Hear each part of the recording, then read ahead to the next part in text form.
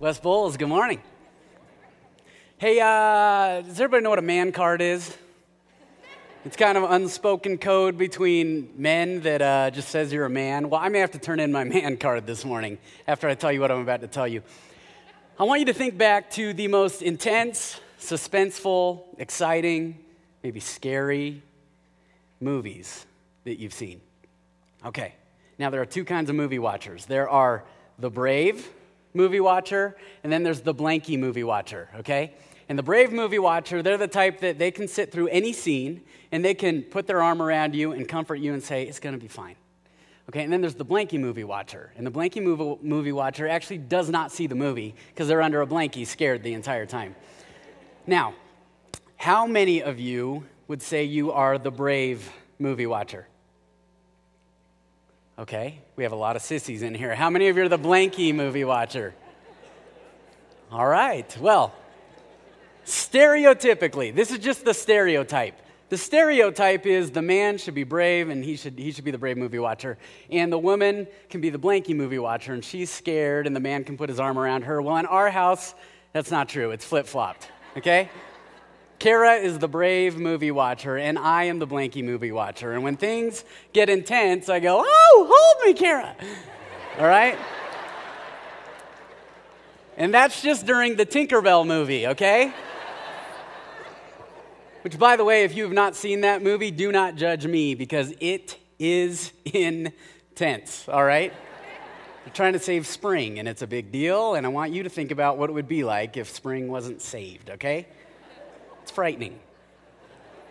Anyhow, just go watch it. You'll know, all right? Anyhow, it's one thing to watch a movie and be the blanky movie watcher or the brave movie watcher. Because, see, the second time around, a blanky movie watcher can actually become a brave movie watcher. And you know why? Because they know what happens and they know how it's going to end up. But there's a difference between watching a movie and walking through a movie.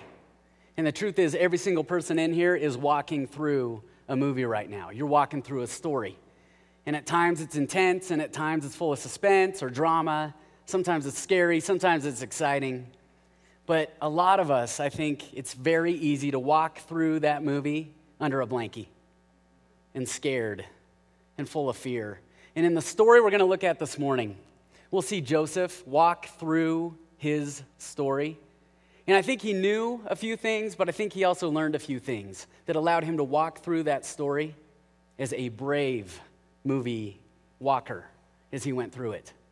And so this morning we're going to look at that. Last week, as Thomas mentioned, we've gotten this series going here at the church, The Story. And last week he talked about Abraham.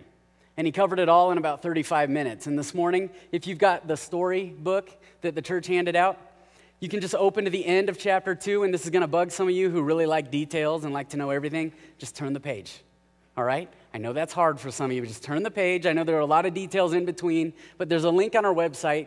It says Digging Deeper, where you can go and you can dig deeper, and you can get all the details in between Abraham and now his great-grandson, Joseph. But when we meet Joseph, he is a 17-year-old young man, and he's tending this flock, and we find out he's one of Daddy's favorites. In fact, he's Daddy's favorite son. And because he's Daddy's favorite, that means he's not his brother's favorite.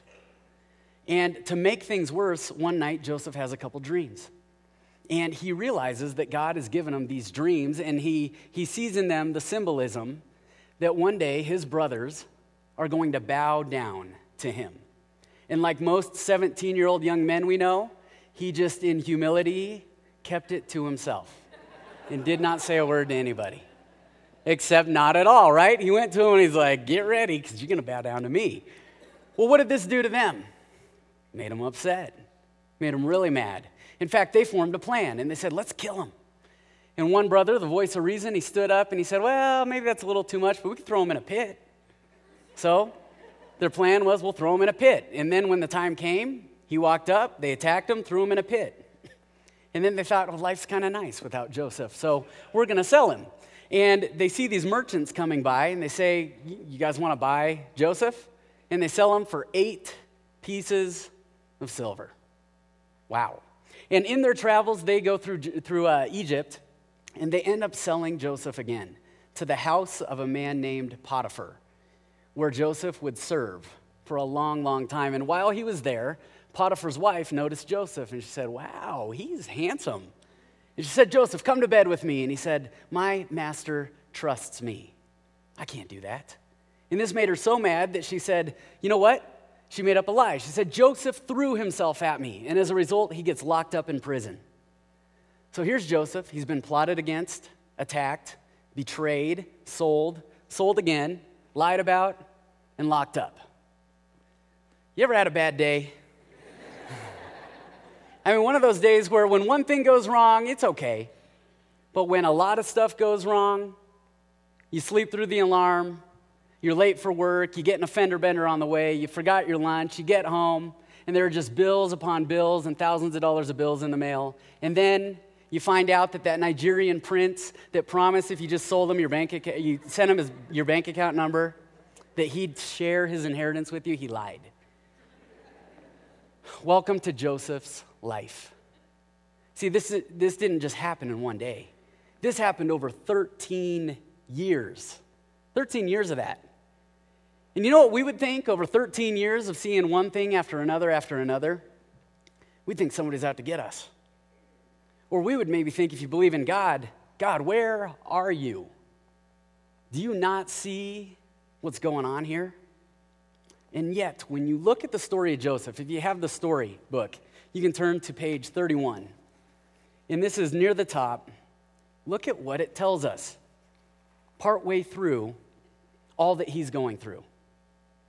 It says, the Lord was with Joseph so that he prospered. And he lived in the house of his Egyptian master. When his master saw that the Lord was with him and that the Lord gave him success in everything he did, Joseph found favor in his eyes and became his attendant. So let me get this straight. Joseph has been plotted against, attacked, betrayed, sold again, and the Lord was with him. Well, that doesn't quite line up with our thinking. And then she lies and he gets locked up in prison. Turn the page to page 32, halfway down the page. But while Joseph was there in the prison, the Lord was with him. A few sentences later, the warden paid no attention to anything under Joseph's care because the Lord was with Joseph. What? See, you know what this tells us? Is that the circumstances we see around us, those don't indicate that God is withdrawn from you. It actually means that in the middle of all that, the Lord is with you. He's with you whatever you're going through. Well, that's weird, okay? But think about this. If you have an emergency in your life and you call 911, do you question whether someone on the other end is going to pick up? No, because it's in their nature to help and to be there and to always be on duty. If your child goes to school and they're having a bad day and it goes from bad to worse, would you want them to question whether you love them and you're with them? No, because that's not true. So why then would we think this about our Heavenly Father? That when things are falling apart, why would we think he's no longer on duty? Or that he's no longer with us? The truth is, he is with us. And you could say, well, yeah, but that was Joseph, Nathan. It says the Lord was with Joseph, and you'd be right. But think about this. The one God sent knew exactly what Joseph had gone through. Remember, God sent one to us who had been plotted against, attacked, betrayed, sold, lied about, and locked up to a cross.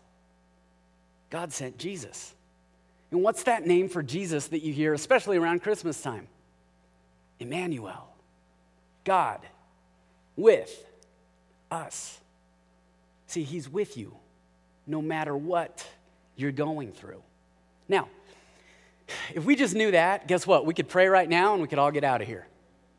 But we don't know that. I mean, on one hand, we know that, and we can keep that in our brain. But on the other hand, you know what we do? We forget that. And we live in such a way that we've forgotten that the God of the universe is with us. And it can come out in such subtle ways, like we see with what Joseph does next. See, what Joseph does next, he's in prison now, and he ends up there with two members of Pharaoh's royal court. Okay, this is a baker and a cupbearer. And these are important guys to Pharaoh because in those times, If you wanted to get rid of a king, what was one way you could do it? You could poison them. Yeah, you could go through their food, or you could go through their drink. Well, we don't know what these guys did, but they did something to anger Pharaoh. And so Joseph is here in prison with these two guys, and we find out that they're troubled. One morning, they're really troubled, and he says, hey, what's wrong? And they said, well, we had these dreams. We had these dreams, and we can't figure out what they mean. And he says, well, the Lord, he can interpret dreams. All interpretations belong to God. And so tell me your dreams. And so they tell him their dreams, and they get done, and he says, okay, well, here's what they mean. For the baker, you're going to die in a few days. And the baker was so happy that they asked for the interpretation. But for the cupbearer, you, within a few days, are going to be restored to your position in Pharaoh's royal court. And then look at what he does next. This isn't in the story, but this is in Genesis chapter 40. He says that when you get out and when all goes well with you, remember me and show me kindness. Mention me to Pharaoh and get me out of this prison. Do you see the irony here?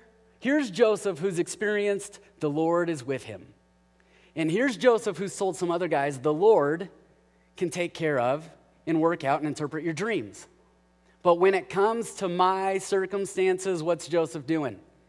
Not the Lord, but I got to get me out of here.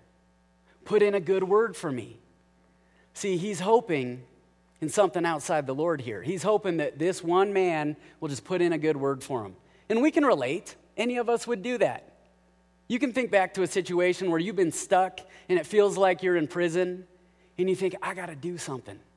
I've got to make something happen here. There's a show when I was younger, and I know a lot of you know this show, MacGyver. You remember MacGyver? MacGyver was awesome because he could get out of anything using anything. He could pull up outside a skyscraper and know he's got to get to the top, but the doors are locked, so he'll walk back to his car. There's a paper clip, there's some floss, and soon he's using the paper clip as a carabiner and the floss as a rope, and he's up the skyscraper. Now, I don't want to burst some bubbles here, but it's not real. But you know what I think we do? We look at the situation we're in and we look around and we think, I'm just going to MacGyver my way out of this thing. But that's not how it works. But you know why? Because even though God is with you, it is so easy to think life depends on you. Even though he's with you, it's easy to think that life depends on you. And I want you to think about this. Would you walk onto a basketball court to face another team with number 23 at your side, Michael Jordan? And would you look at him and say, MJ, grab some bench, bro, I got this? You would never do that. You would not do that with Michael Jordan in his prime. You would not do that with Michael Jordan in retirement, and you'd probably not do that with elderly Michael Jordan either. You know why? Because we want the game, the basketball game, in the most capable hands, don't we? And so we know we wouldn't do that with a basketball game, but when it comes to life, isn't it interesting how we think the most capable hands are our own? And we think, Lord, grab some bench because I got this. Maybe we don't blatantly say it, but we subtly do it. Well, as we walk forward through the story of Joseph, you know what we're going to discover? Is that the God who's with you, not you, but the God who's with you, just how dependable he is and just how much we can trust him because he's with us. And so, how well do you think Joseph's little plan to have the cupbearer put in a good word for him went? In one verse, Genesis chapter 40, verse 23, it all comes crashing down. The chief cupbearer, however, did not remember Joseph. He forgot him. His one ray of light, his one ray of hope, done. And then it says 2 full years passed. Wow, so here's Joseph. 11 years went by before he was thrown into prison, and then 2 more. 13 years of being in situations he could do nothing about. And then one day, his cell door opened. And somebody said, he needs you. He? Yeah, Pharaoh. He needs you, Joseph. See, what had happened was Pharaoh, he had had a couple of dreams that really puzzled him. And he called together all kinds of people, and nobody could interpret these dreams. Nobody could figure it out. And then cupbearer remembers, oh, Joseph.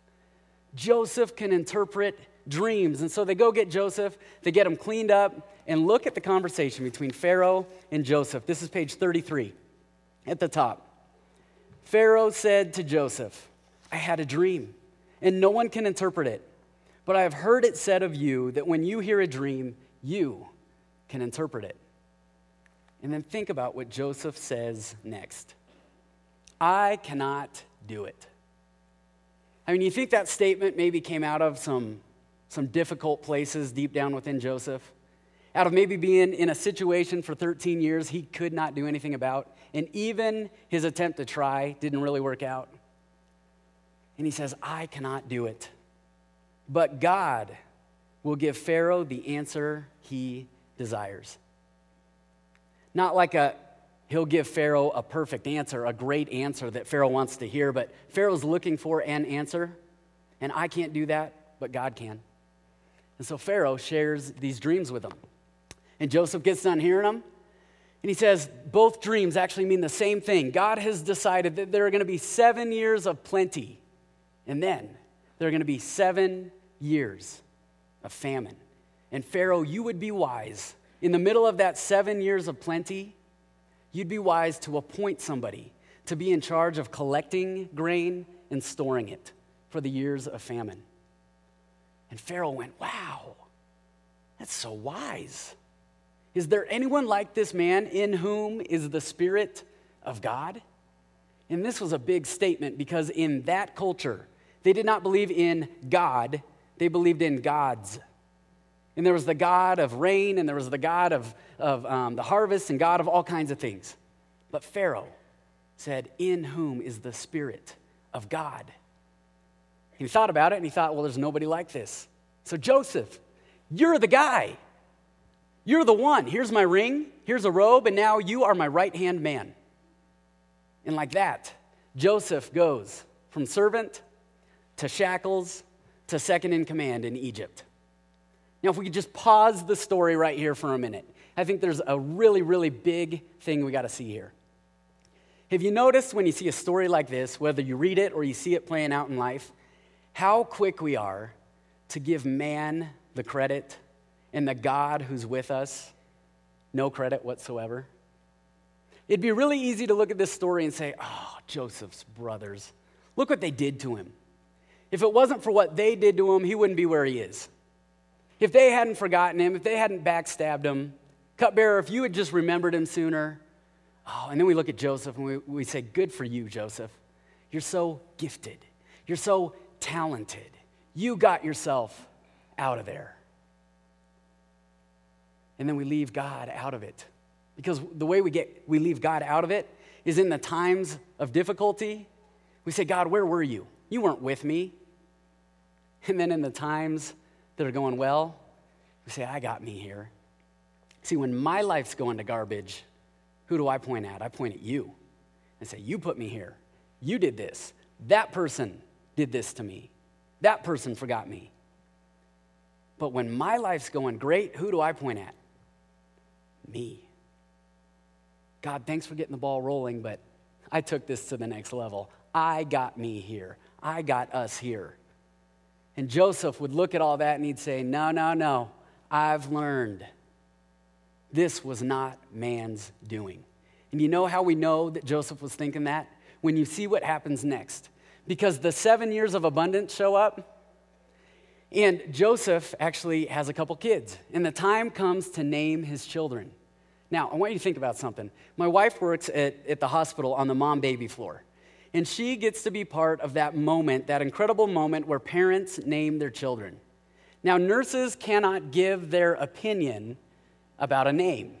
They just have to smile and say, that is wonderful.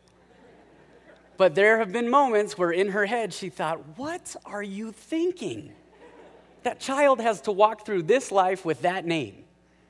And I won't say what the names are because there could be names, you could have that name and you could be sitting here right now. Just if I look at you funny afterwards, you'll know you have that name, okay? No. But oftentimes, sometimes parents name their kids because they like the sound of a name or it reminds them of someone. And then sometimes, and oftentimes, parents name a child based on the deep thinking and processing and reflection that they've done as they've thought about their lives and the dreams they have for this child. Oftentimes, a child's name is a window into where the parents are at and what they're thinking about their own experience. You want to know what Joseph was thinking about the circumstances he was in and who he credited with where he was? All you have to do is look at what he named his children. Because his first child, he named Manasseh. And he said, this child will be named Manasseh because the Lord has made me forget my suffering. And his second child, he named Ephraim. And he said, the reason this child will be named Ephraim is because the Lord has made me fruitful in the land of my suffering. See, Joseph stepped back and he looked at his life and he said, you know who gets the credit? The Lord gets the credit. In my time of need, he was with me there. Now in my time of plenty, he has put me there. And what Joseph saw was the God who is with us, he can be depended upon for our circumstances, to work with those circumstances. But that's not all. See, the 7 years of plenty, they go by, and the 7 years of famine show up. And we learn that all the lands around Egypt are beginning to struggle, which means the people within those lands are beginning to struggle, which means Joseph's family is beginning to struggle. And what you have is this massive convergence on Egypt. All these people are converging on Egypt to come get grain because they know that Egypt has been storing up. And so Joseph's brothers show up to Egypt to get grain. And lo and behold, who is in charge of distributing grain in Egypt? Joseph. Joseph is. I want you to look at something. This is page 34 of your book, if you have them. Just over halfway down the page. Now Joseph was the governor of the land, the person who sold grain to all its people. So when Joseph's brothers arrived, listen to this, they bowed down to him with their faces to the ground. Okay, think about this, all right? Joseph had this dream when he was 17 years old. Then 11 years went by where he was either traveling with these merchants or he was serving in the house of Potiphar. And then 2 years of prison. And then 7 years of abundance. And then this is 2 years into the famine. He's now 39 years old. 22 years have gone by since he had that dream. You think a few times, and it doesn't say this, I'm probably just wondering this. You think a few times Joseph looked around at his life and he thought, so much for that dream. Way to go, God. You might have missed one. I don't know that that's what Joseph was thinking. I know that's probably what I'd be thinking. Is what happened? Life does not look anything like that dream I had. But the thing that Joseph couldn't have seen when he was 17 was the bigger implication of that dream.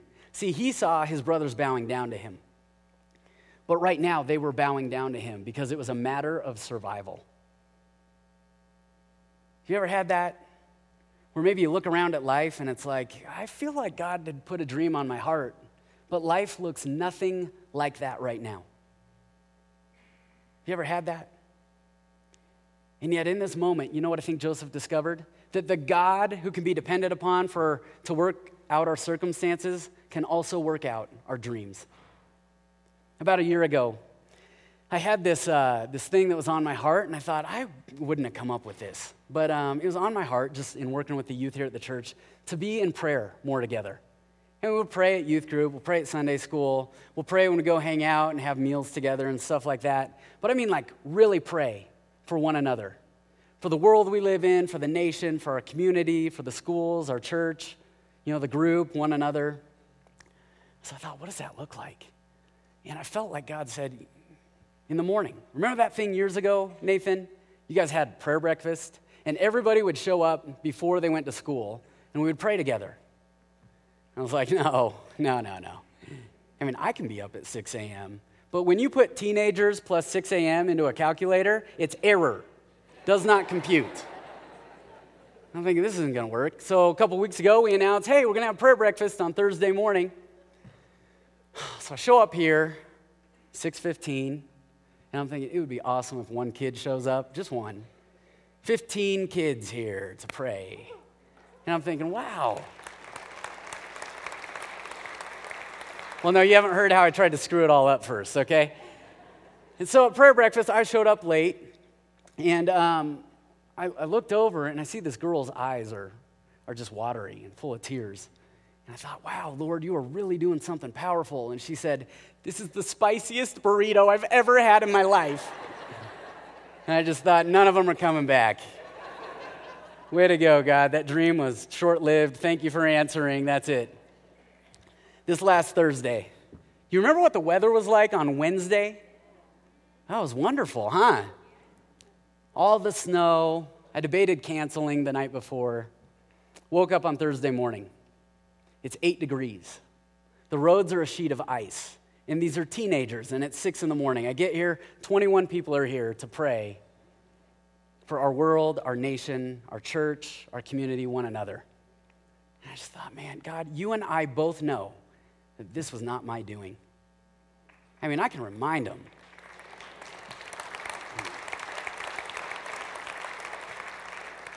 I can remind some kids about a prayer breakfast, but when they have to get up at 5 in the morning to get ready to be somewhere by 6 or 6:15, only the Lord can do that. See, the God who works with our circumstances, he alone can also work out our dreams. But the best part for us and for Joseph was yet to come.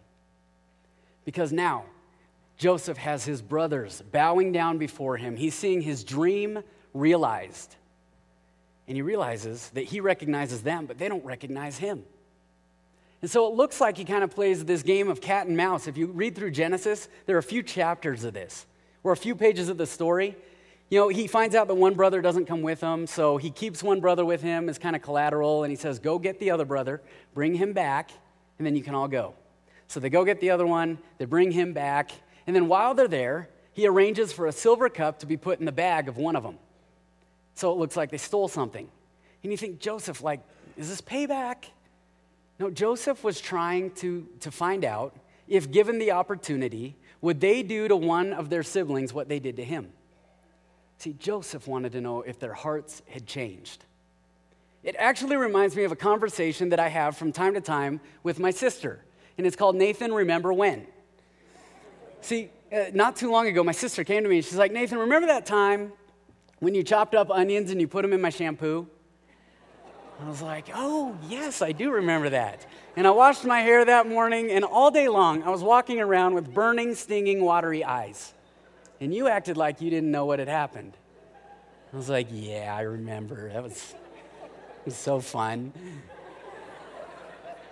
Nathan, remember that time that I came home really late at night, and you had put scary clown posters all over my ceiling and all over my walls and on the back of my door so that when I turned on the light, there were just clowns with fangs everywhere? And I thought, yeah, I got to put a reminder on my phone to do that one again. Or Nathan, remember that kid at school, Barry? And I asked you why he's so mean to everybody, and I said, well, he's just sad because nobody will call him the name he really wants to be called, Blueberry. And then I called him Blueberry, and he chased me down the street. You remember that, Nathan? If you're in here, your name's Barry. I'm sorry. I won't call you that. She said, do you remember that? And I said, yeah. She's like, are you ever sorry? Never. Why? Why are you asking? See, Joseph wanted to see if his brothers' hearts had changed. And you know what he discovered? That the God who works with our circumstances, that the God who can be depended upon to work out our dreams is also the God who can be depended upon to work in hearts. Now, after seeing all that, would you still want to depend on you when you know that that's the God who's with you? See, a lot of times I think we think God is with me, but we kind of minimize what he's really capable of. But when you see that, you still going to choose you over him? You still going to put him on the bench behind you?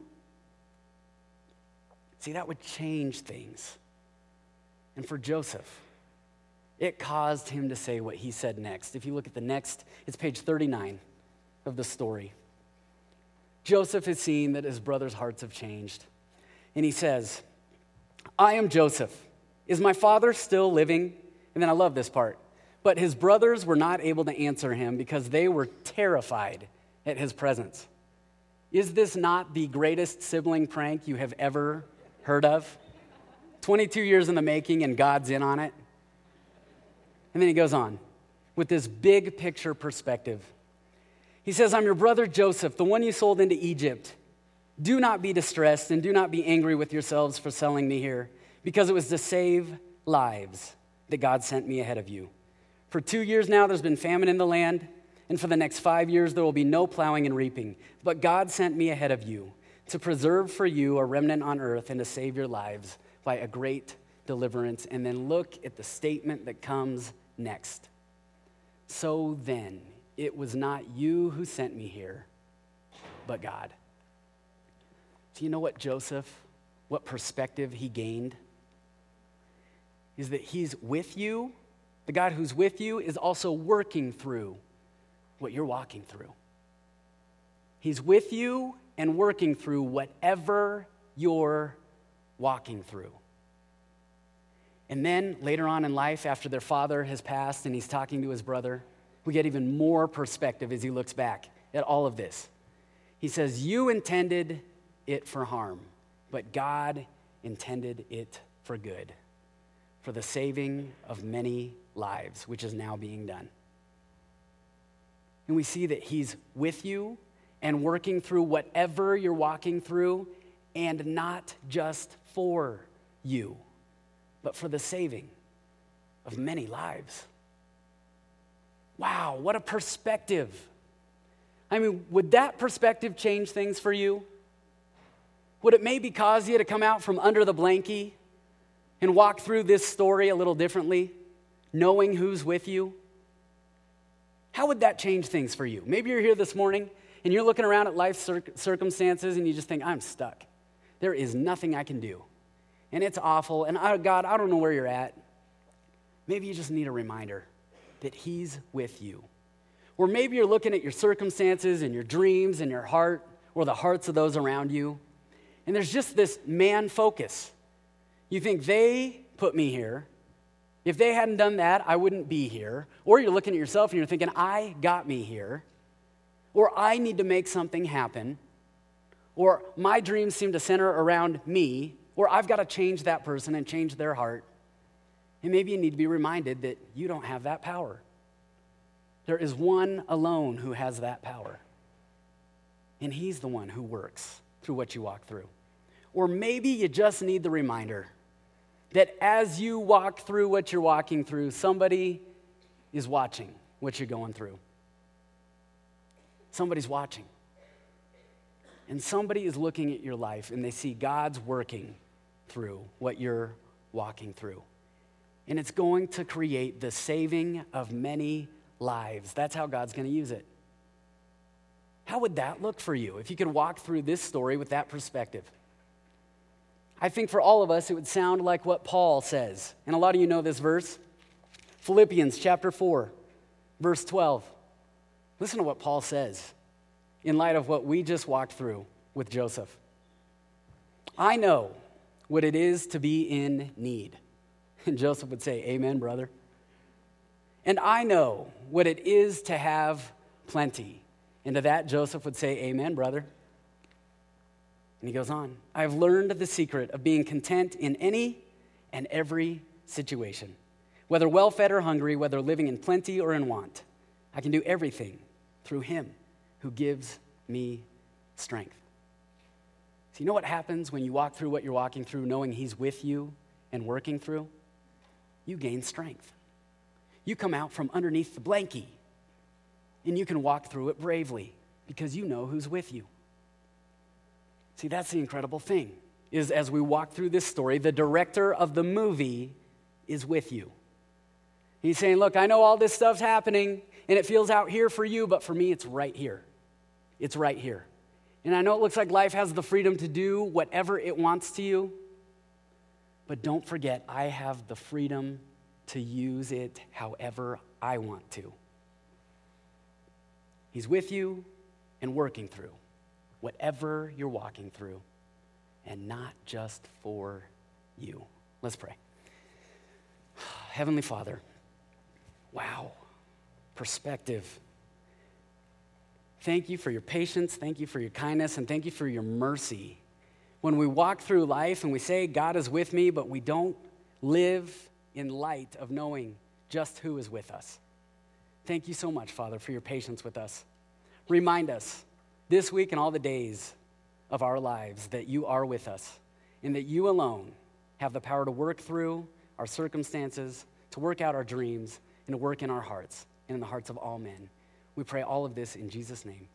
Amen. Thank you so much for coming this morning. We'll see you next Sunday.